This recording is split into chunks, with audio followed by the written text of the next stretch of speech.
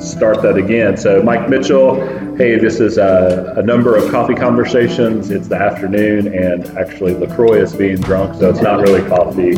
I'm here with Nathaniel Covington. This is a follow-up podcast. We're also live at Modfellows Gallery, so if you're watching this, you're also watching me do the Number of Coffee Conversations podcast series that I started with my pal Randy Purcell, who's also a visual artist here in Nashville. So Nathaniel, we're sitting in Modfellows Gallery. The show looks awesome.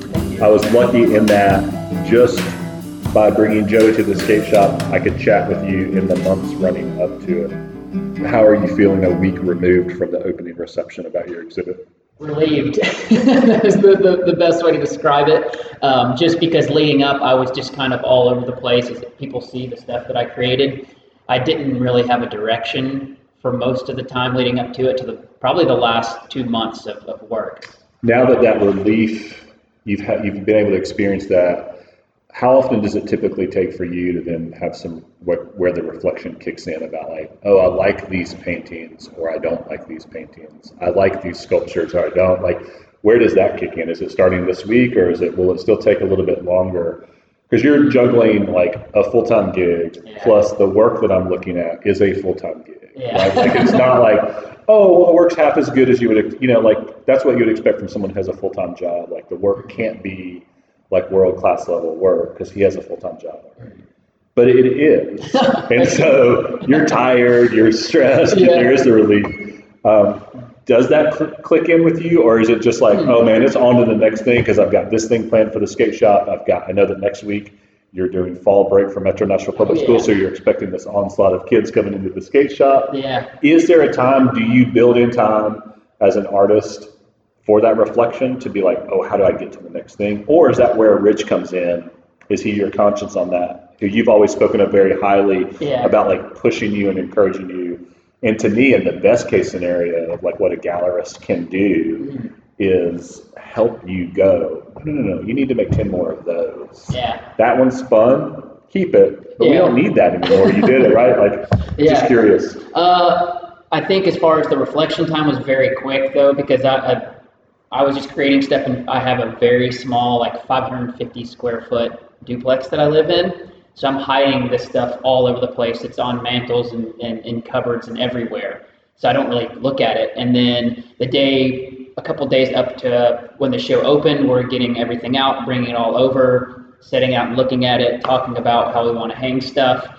And really just then is when I look at it and say, oh, I hated that making it because I was trying to get a budget done. I was trying to get camps done during the summer, it may be, and so I was kind of rushing through it.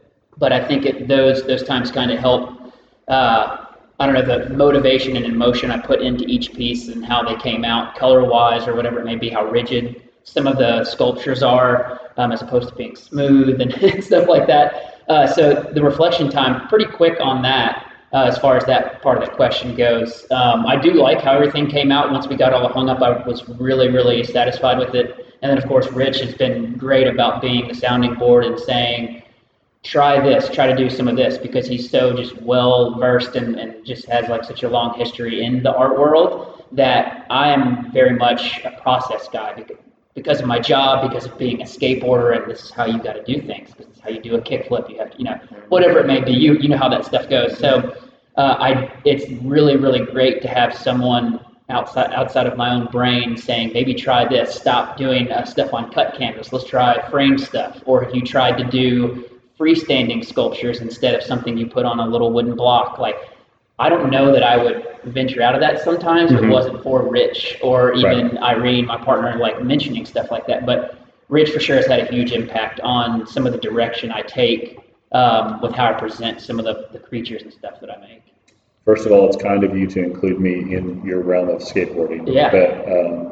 Because it's just not anywhere near what my ability is versus yours or ever was. But I understood to say is that I understood what you're talking about in the relationship of the process of trying tricks. So, but it's very sweet of you. So I appreciate that. One thing I want to kind of dive back into real quick. So talk a little bit just about Irene and, as someone who is your partner, 550 square feet is a third of the size of this space that we're in. Yeah. is she like, hey man, this stuff has to get out of here? Or is it much more like, oh, we live with this for a little while and it goes in? Like, what's that like in, because I know what my experience in having a 25-year partnership, really 30-year partnership with Wendy, married 25 years, but date, like the total is 30. There are times when it can get to a point where it's like, hey, I love you and what you're up to, but this is not my bag. This is your bag. And now it's like leaning over on me and my leg and not allowing space. Yeah. What is that like as far as? I could not ask for a more supportive person in my life for doing something like this. I feel like I kept some of this part of my life, not that it was like the art that I do is super weird or anything, but I just didn't really put it out there a lot until we started dating, and we've been together for 5 years now, and she's just been so supportive and pushing me to post stuff, or really encouraging when I'm like, I don't know what this thing is that I made, and then she'll just unload so many compliments and give good feedback and critiques and stuff on like, maybe you should try to do this. She's like, your color, like I would say bold colors is something that I definitely, it's like it's one of my signature things. It's fantastic. And to me, that's an interesting thing. I gave this talk once about really only thing that people need to be creative in this world is permission to do so. Yeah. And then when you get permission on top of like love and reinforcement and excitement, like then you have that. So you have that from home, but then also like, Rich, talk a little bit about the sculptures, because I feel like they've progressed, and I'm not talking about skill. I just mean they're just moving to where it seems like there's more of them this time than there were last time. Am I wrong about that, or were there? Man, I don't even know. Or is it just about that There's probably at least a couple more than there were last time, and then really starting to venture out into like the UHF guy, who plugs in and like you use the screen to be part of the visual image of that. The blocks, was that your idea? Was that Rich's idea? All Rich. It reminds me of, and I think a lot of times people might, I don't know why they would, but I think that sometimes people can kind of be like bristle at that, but it just reminds me of an editor, right? Like every great writer that we typically know either loved or hated an editor, but understood that editor was pushing around these different kinds of ways in which to do things. And it's just rare that there's a writer whose work gets out into the public that doesn't have an editor. Like a trusted person or persons who, all the books I read, like they're thinking like, hey, I'd like to thank my Monday night reading circle of the people that I like gave this to, knowing that I could trust them and they wouldn't put it out in the world, but we're able to kind of talk about it. And so it's always wild to me to think that people come in and just be like, every decision in here was made by nothing. Yeah, I feel like some people are very protective of their work, and anybody giving any critique, they're immediately like shut down and stuff. But I'm someone that I love people kind of pushing me and asking questions and trying to get me to open up and try different things outside of just I'm someone that would definitely get stuck in doing just, same with skateboarding, I would get stuck in trying the exact same tricks. And it's like why you want other people, you need to skate with people that are better than you, people that are different than you, and push you in different directions. Yeah, all of a sudden you're skating next to someone and she's doing a kickflip in a way that you've never seen it. And you're like, oh, if I flick this way, I can, what? Like, I always make the joke, I did something yesterday, Wendy and I were talking about giving our dog Lola a bath, and she was like, oh, I started sitting on the edge of the tub and put my legs in the tub, and it was so much easier. And I said, I would have washed that dog for 100 million years. Like if you could have given me eternal life, and once a week you have to wash the dog, I would have washed it the same way that I've always washed the dog, which is uncomfortable for me and the dog. And so I do think it's interesting that people can push in, and that sometimes we have to be smarter than our own insecurities to let people come in. But it sounds like you already had that built in. So you're like, oh, cool. Like, yeah, brick oak block, that's a really great idea, instead of a white pedestal or a pedestal at all. And then some of these are sitting, like they're hiding behind, so utilizing the staircase. You can't see it on the podcast, but there's a a staircase, and then some of the monsters are just peeking up over the ledge, which is really nice. That was all Rich's idea as well. He actually had them like that whenever I walked in one day, which is pretty cool. The paintings are super like graphically like tight in the sense that the lines and the edges are really sharp. And on the sculptures, some of them are and some of them aren't. Is that a decision for you that you want them to feel a little bit more, a little looser, a little rougher, or is it a spot where you're still figuring out process? So I started doing. Does the question make sense? Yeah. So the first show that we did, I mean, really, I was painting like we talked before in the last podcast. I really started by doing large murals in the skate park, and that's how me and Rich connected. Was him seeing all the art that I was doing in there and asking me to be, open his gallery with him, or be the first show at the gallery. But with even aside from that, paper mache stuff is really what I really wanted to learn how to do, and had someone named Ellie, she's a friend of mine, that helped kind of like figure out that process a little bit. And then she's like, just run with it, figure out whatever you want, like however you want that to be. So I would do a little research, but really just sat at home and kind of fooled around and figured out what process worked for me. And at that time, I wanted all of it to be smooth, and then use different brush strokes or shapes that I'd paint on to like bring out like that more rough texture. But I was always trying to make just the paper mache itself smooth. And then Irene actually turned me on to using something called paper mache clay, which is almost like concrete when it hardens. It's not as hard as concrete, but it's fairly hard. It's a little more durable than paper mache, just with newspaper and flour and water. And you can make it extremely smooth. Like we have this thing, the gelatinous cube over here, which people would know from Dungeons and Dragons, but I made him very, very smooth. And all it is just like working with concrete. You're just continually smoothing it out with whatever you want to use as your tool to do so. But I found that most of the stuff I made, I just naturally started to make it more rough and let the paper mache clay just kind of just take on its natural form of just, it looks like fluffy snow, but if you touch it, it's very rigid. And I think one of the first pieces I had made with it, I just didn't try to smooth it out very much, and then painted and saw like how many of these crazy, just like weird paint strokes could be all over it, just because of the texture of it itself. Much of like what I want to do with how I add within my paintings, I always will have like a base color and then go with a really rough brush to add crazy texture to it. And it's like, oh my gosh, you can do that so much easier with sculpture stuff. So that became just naturally what I moved more towards, is having that rough, like hard edge feel to the paper mache stuff. Well, they feel real painterly in comparison to, like when I say painterly, I mean all that kind of nerd talk about painting, like the brush strokes and all those, whereas the paintings on the wall feel more graphic,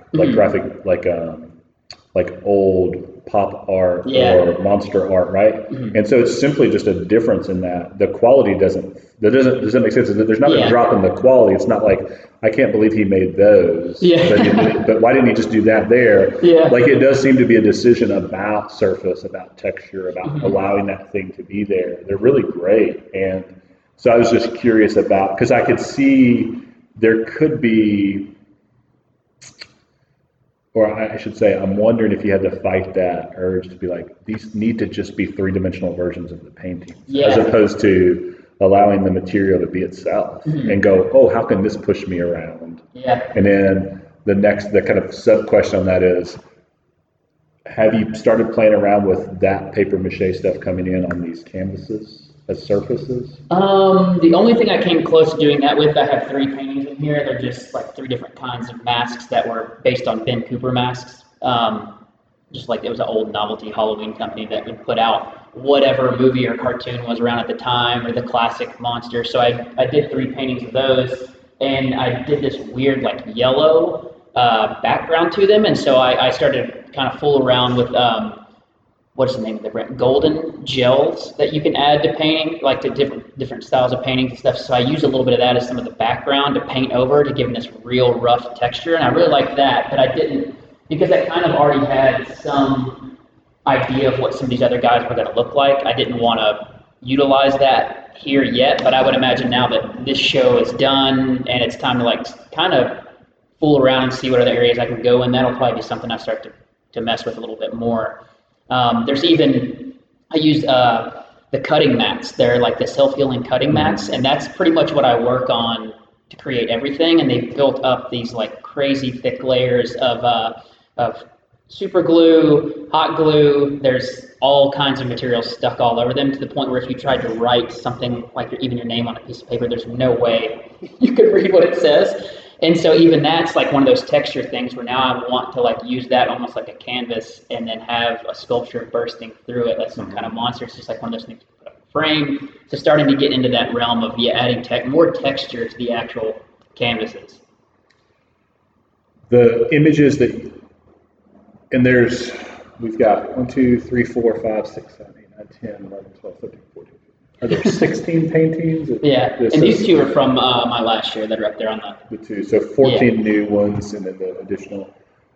How do you decide on imagery when you're like how much do you decide, well, I'm gonna borrow from this particular concept, or I know about these masks, this company. Yeah. And then how much of it is there a calculation for you, like the finger puppet little monsters? Those seem exactly like the ones I had when I was a kid. Oh, they are, yeah. But are they identical things, or are you changing them? I'm just curious about, like I know the textures behind this one, which is, I love this. It's this kind of turquoise guy with the purple throat, and he's got the arms up, and then there's this really great yellow and kind of pink behind it. So I know that those designs are not something that existed, but they feel like 70s comic, not comics, but like cartoons. So where, like, do you keep an image kind of bank list of like, oh, I'm going to do this swirly psychedelic background behind this green monster,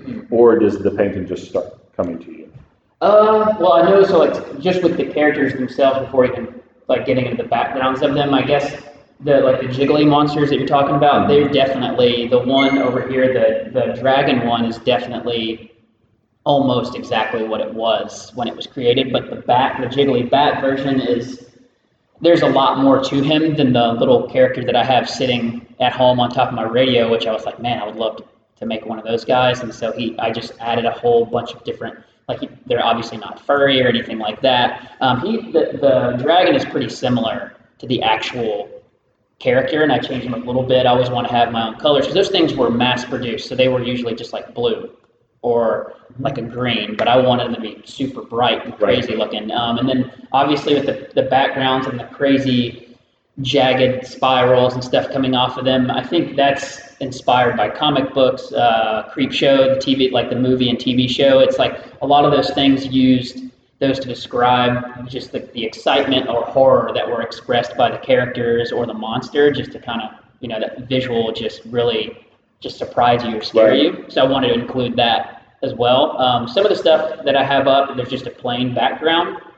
For the longest time, even with the murals that I would create, it's not my strong point to have like a lot going on. I usually focus really in on just the one thing, and so there's not usually a lot going on in the backgrounds. And then with the masks, they're definitely, a couple of them are pretty much like of the Frankenstein mask. I mean, that's been done probably 1 billion times, but like the devil mask or the bat mask, there's definitely a new take on those, and color, like a different take with the colors I use and stuff as well, and the backgrounds with them as well. So there's definitely a placeholder in my mind for stuff that I had when I was little, or my dad, who collected a bunch of toys, would have, and I wanted to include some of that in my work.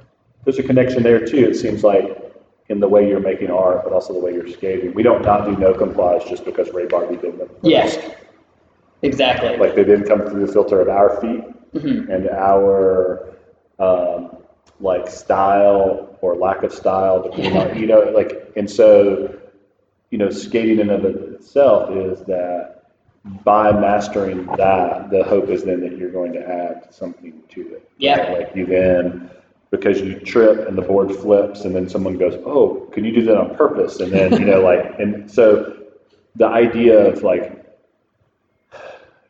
something being done before, I think a lot of times people let that overwhelm them, and they feel that you've got to somehow come and be like really inventive. And really, if we look back, Warhol is the last person that's going to shake up the art world like an earthquake.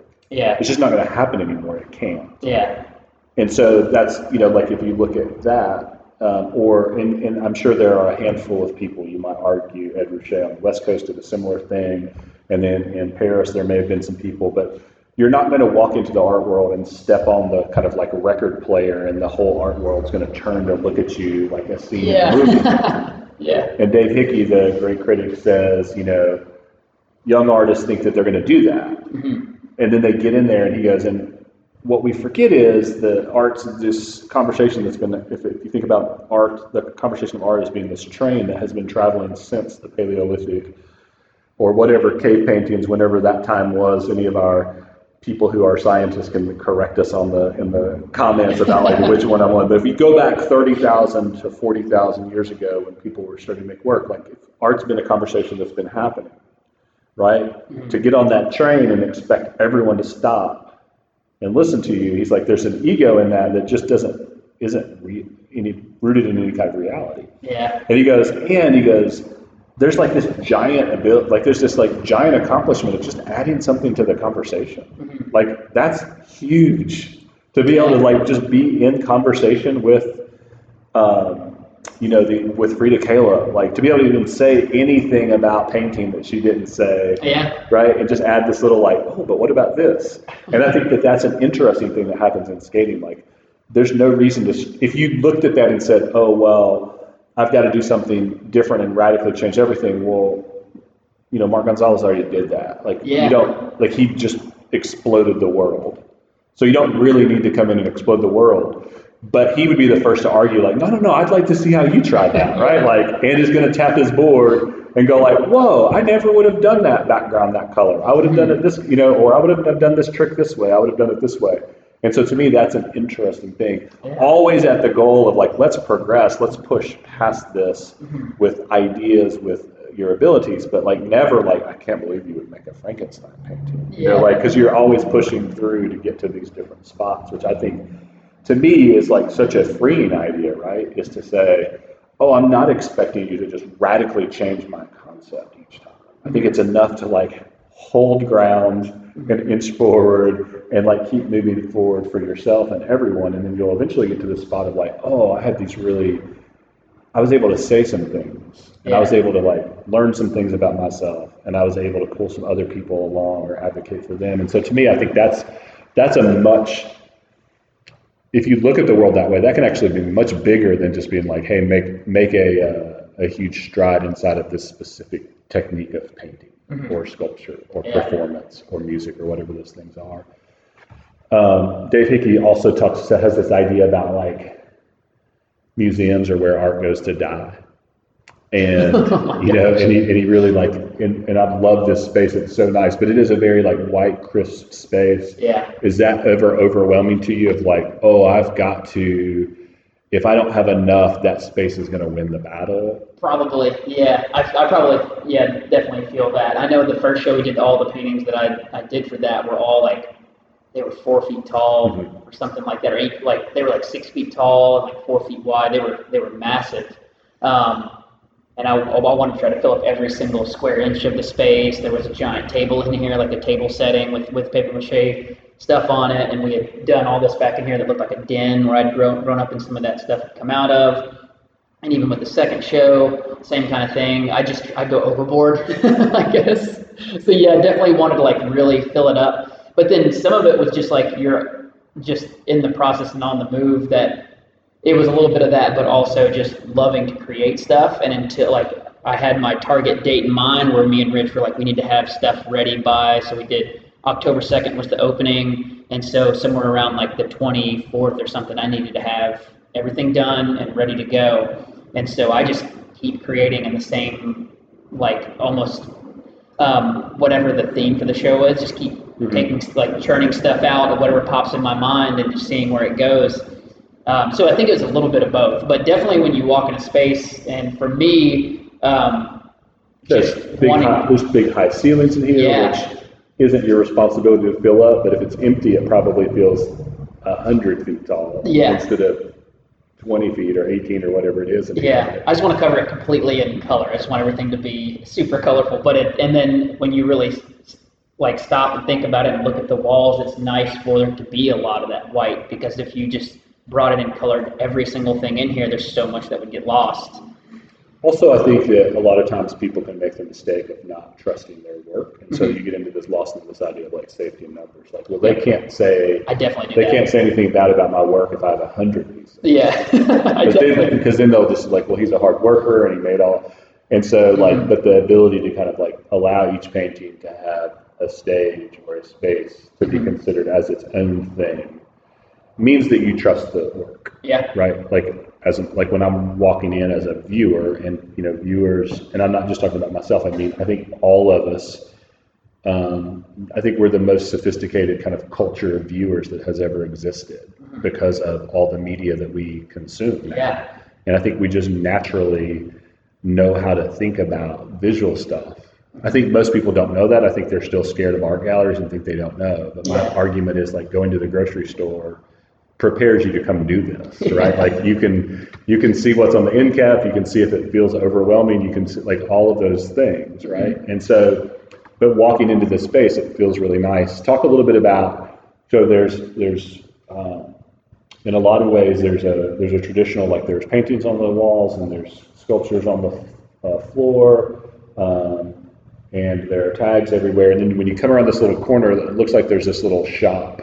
So talk a little bit about that. Weird Things Novelty Shop is what it's called. So obviously the name of the show was Weird Things, and that just the idea of the name was like, it's just a bunch of weird things. I couldn't figure out a theme for what all this stuff. It does go together. There's a bunch of creatures and stuff, and has that, a lot of like the finger puppets and the witch's fingers and the masks have a novelty feel to it. So I was just like, if it's going to happen around Halloween, I just think back to the local hardware store that had its own I grew up in a town that was 1,200 people. Is the population of Guthrie, Kentucky, and Longhurst General Store would still have like a small section of Halloween stuff, the costumes and decorations and everything. And so through creating all of this stuff, and then of course like the jiggly dragon guy ends up being the kind of just like the main piece of the show. We thought that was the strongest one.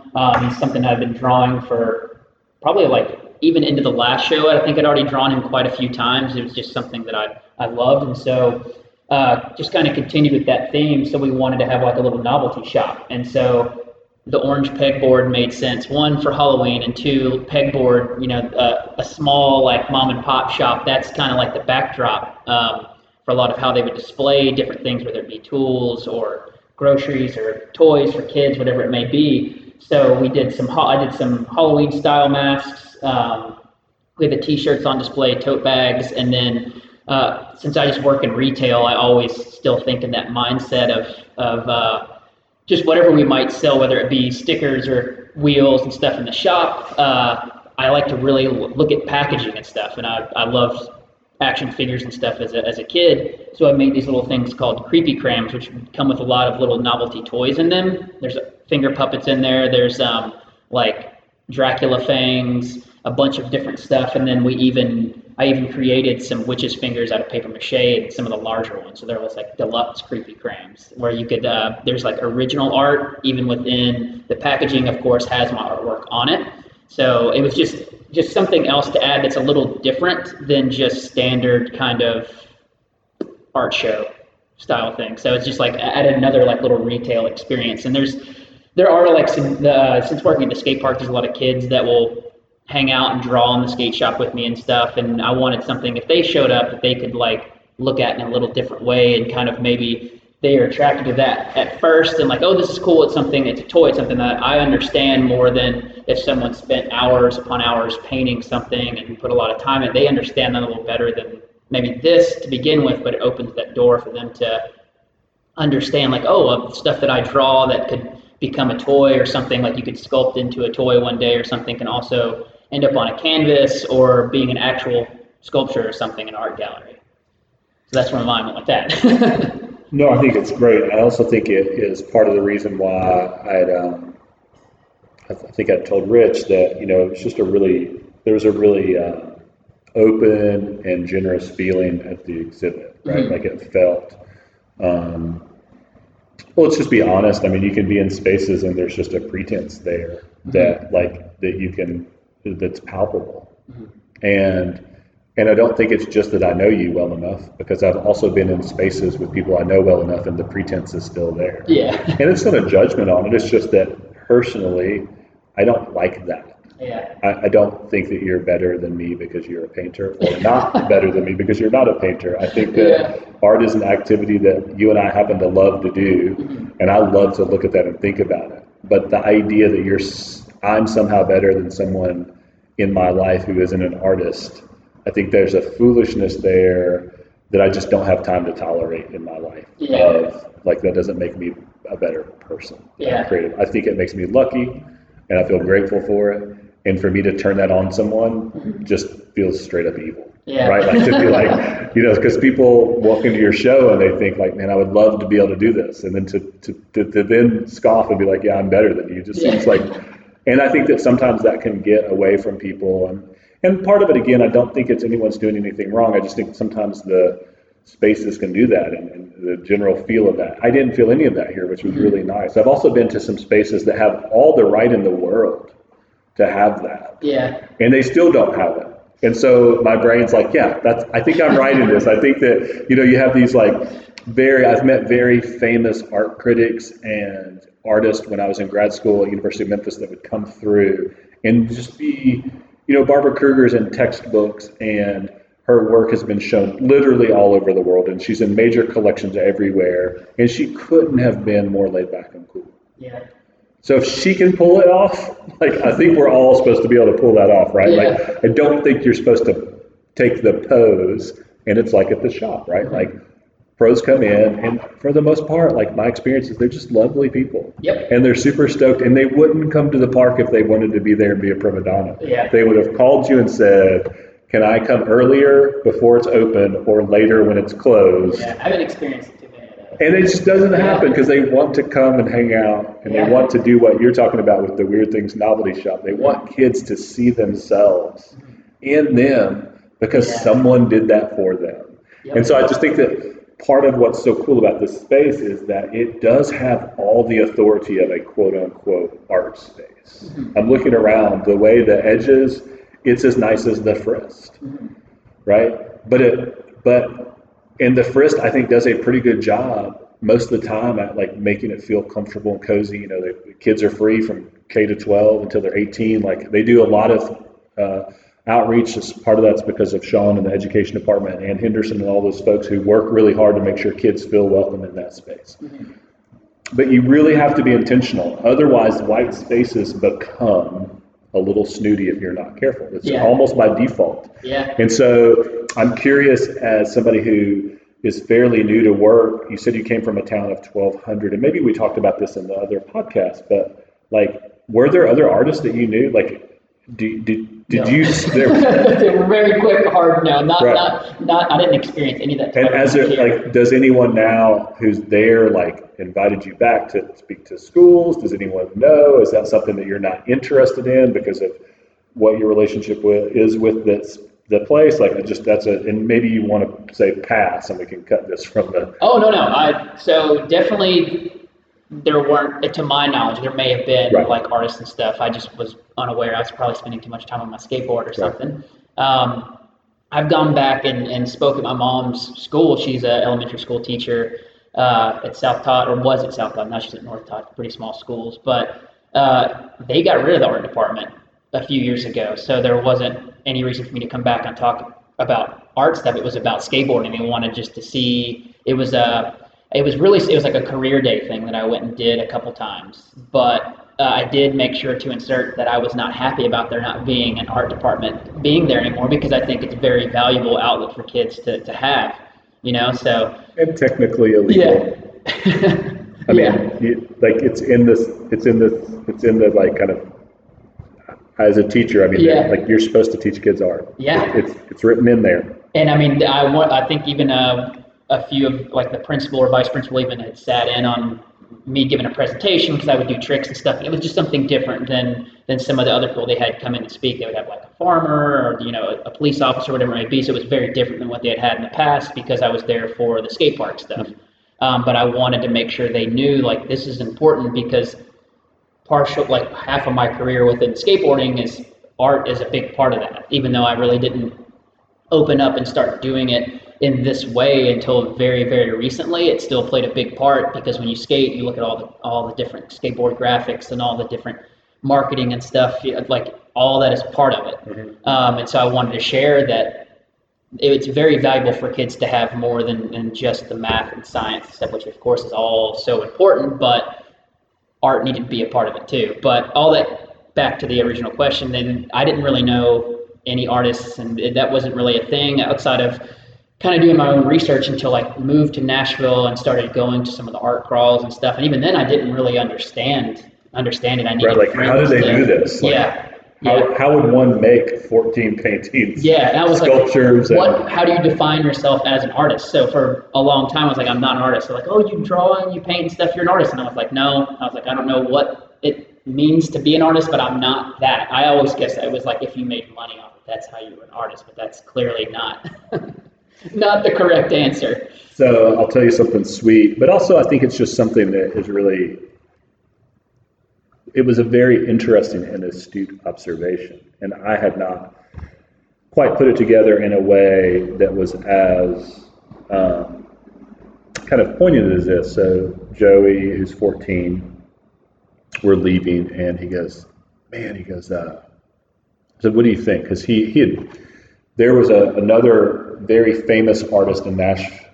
There was a very famous artist showing in Nashville the same night that your show was, that I really would like to have gone to see. Yeah.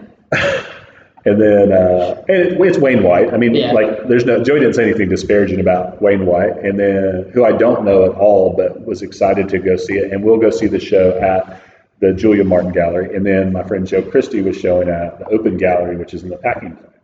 And I really wanted to go see both of those shows. Yeah.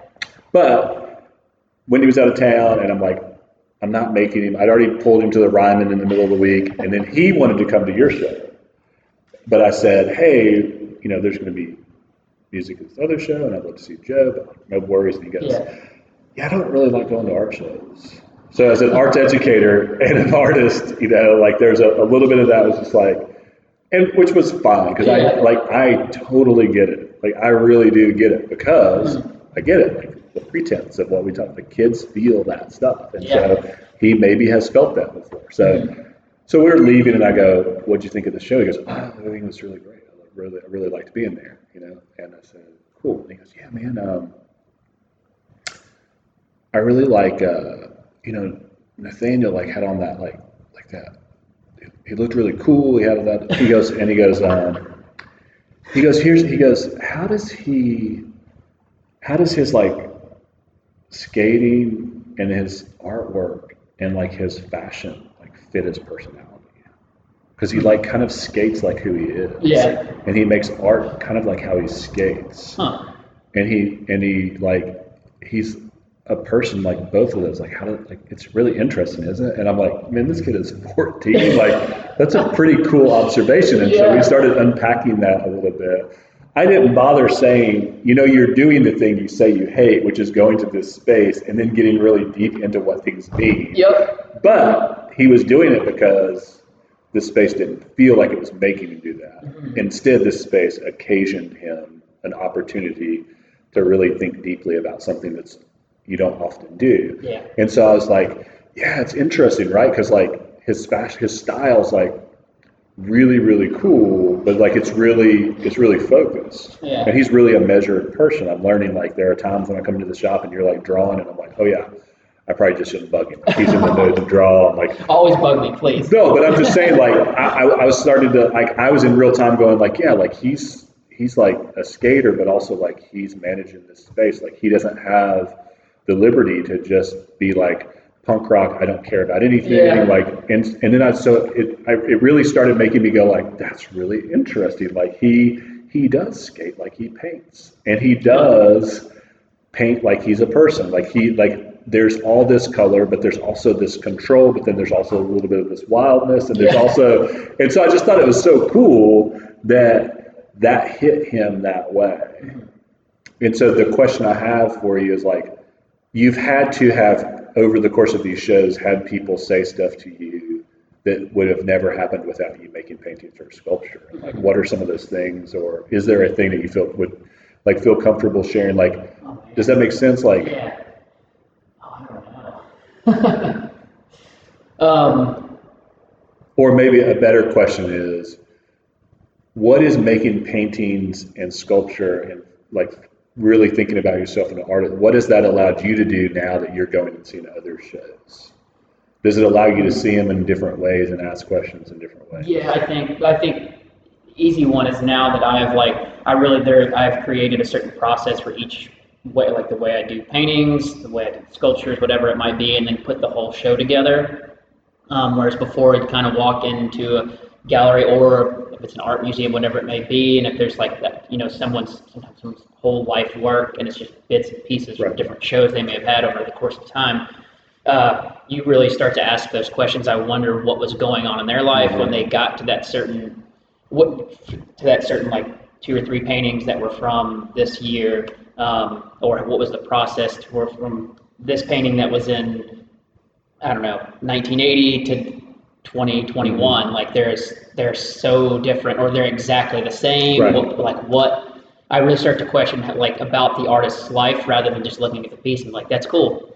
That's awesome. Like, this is what I feel like it means to me. But then you like really start to question what it meant to them, and just that whole side of things. And it's my experience with that is, it's funny, like the ability to walk into a space and not just be overwhelmed by the luster of it all, and then just ask them really nuts and bolts, like, how did they do that? Yeah. Oh yeah. And that's not a like, why did they do that? Like, I'll never unpack Jean-Michel Basquiat's like body of work. That's something that I'm going to think about for the rest of my life. Wow. Right? Like, I'll just think about like to try to sit there in front of a painting and go, I think it means. I could say what I think it meant in that moment, but like to me, I've learned that's a fool's errand to try to figure that out now.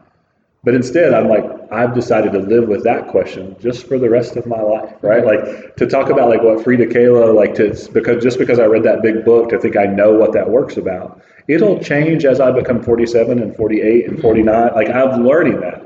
But I can look at the work and go, damn, how did she do that thing? Yeah, I get close to that line if you can be, and when it comes to a museum, if I can lean around and see how somebody put something on the wall and be like, I think they're using drywall anchor, and there's something about that it seems like allows me to go, well, if I'm just looking at the outward effect, then I'll just like, my brother said when he saw Chris Thiele's How to Grow a Band, that documentary, The Mandolin Player, he's like, it made me want to go home and just smash my fingers with a hammer. Like, I should never play a stringed instrument again.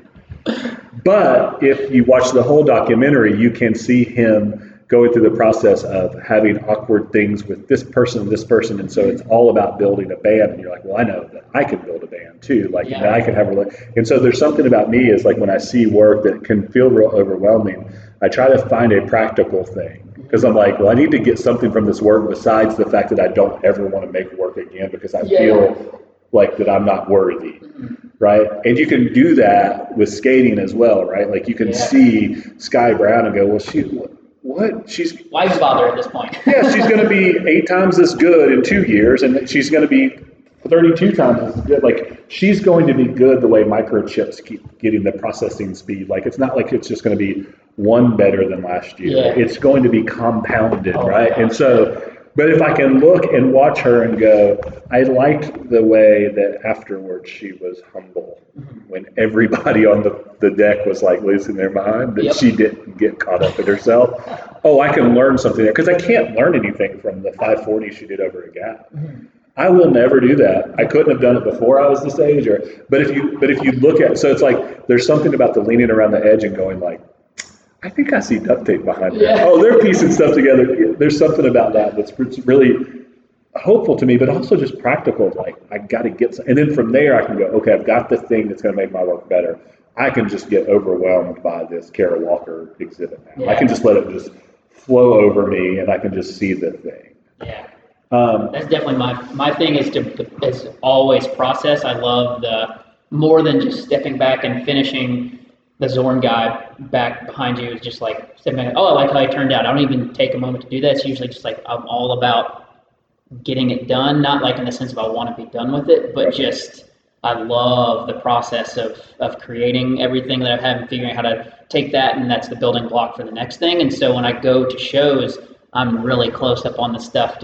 That's what concerns me more than if something usually like it's of course it's going to be awesome looking that whatever the artist have created, but more so just like how did they get there, what did they do first, and seeing if I could figure out what that equation is. It also holds me to the work more because like if I allow myself to look at it both like really just objectively, like this is a thing on the wall. Mm-hmm. I'm not overwhelmed by who the person is, they're famous or whatever the thing is. If I can just look at it like I've done this before too, I've put a painting on the wall. Let me look at some things, let me see, and then step back and go like, oh wow, I'm getting to see one of the great painters. I can let myself, fan out. Yeah. It keeps me at the painting more. If I only come to the painting and don't say, well, I could do this or I've done this before, I find myself not looking at it that long. Yeah. Right. And there's something about like, it's like staring at the sun, right? It's not a good idea. But if I can like allow my practical brain to be part of the conversation instead of just my emotional brain when you're saying the work, it also just makes me look at the work more and think about it. Yeah. Because I usually will snap a picture if it's allowed in the space so that I can then go back and look because it's too overwhelming for me to see all that at once. Yeah, I mean, I went to did you go to the Eric Carle exhibit they had at the Frisk? Oh man, because they just had so much of his work and really his process was all there too, all the different stuff they had brought in. And I from a kid, without realizing, studied his work, how he did all that. I mean, that's probably, there's some of that in the sculptures and stuff I create, a little more scary at times than what he created, but he is someone I can definitely point to that say was like a big inspiration, influence, and just getting to see his process and being that close to it was just like one of the coolest things of all time. I love it that you mentioned someone like him, who I would never have thought about in relationship to your work. Really? Yeah. But it's a little different. But the idea of,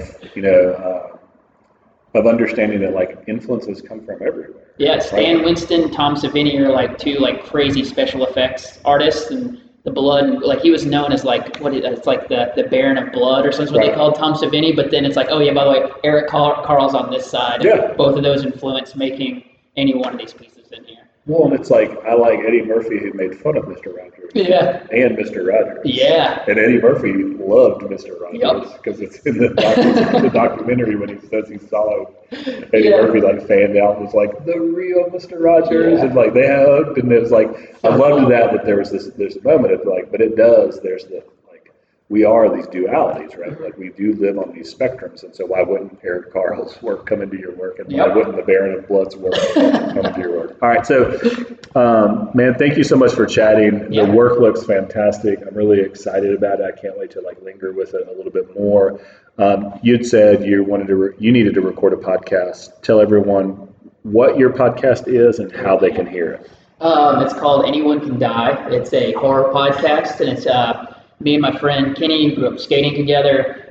We just love Halloween, spooky movies, horror, both like it could be G to R-rated horror, so it's all over the place, so it's not too heavy. We try to keep it light and keep it positive and fun. It's on, I think, Spotify, Amazon, iTunes, like the Apple Podcast. It's all over the place, and it's really just us goofing around and having fun, talking about movies and things that people may not know about it, it seems like how George Romero, Stephen King, and John Carpenter are somehow connected to every single horror movie, and sometimes every movie you've ever seen, somehow they're connected to all of them. So like we didn't mean for that to happen, but that ends up being a common theme in what we talk about on there. Yeah, I mean, we almost never know what we're going to find when we go looking. Yep. And if you're open to it, right, things come our way. Well, man, thank you so much. Modfellows Art Gallery is open Tuesday through Saturday, from 11 to 5. It's such a wonderful space. I just really would encourage you to come to check out Nathaniel's exhibit. Also look for future exhibits. I know some of the other artists that are showing here, and Rich is doing a a really excellent job of being really mindful at having a breadth of both styles of work, artists, different levels of artists as far as like how long they've been making art. It's just a really, really cool space in Nashville, and hope that you check it out. And thanks for listening to another episode of A Number of Coffee Conversations. Nathaniel, thanks for being here. Thank you so much for having me, and thanks to Rich and everybody that's gotten to this point. Thanks, guys.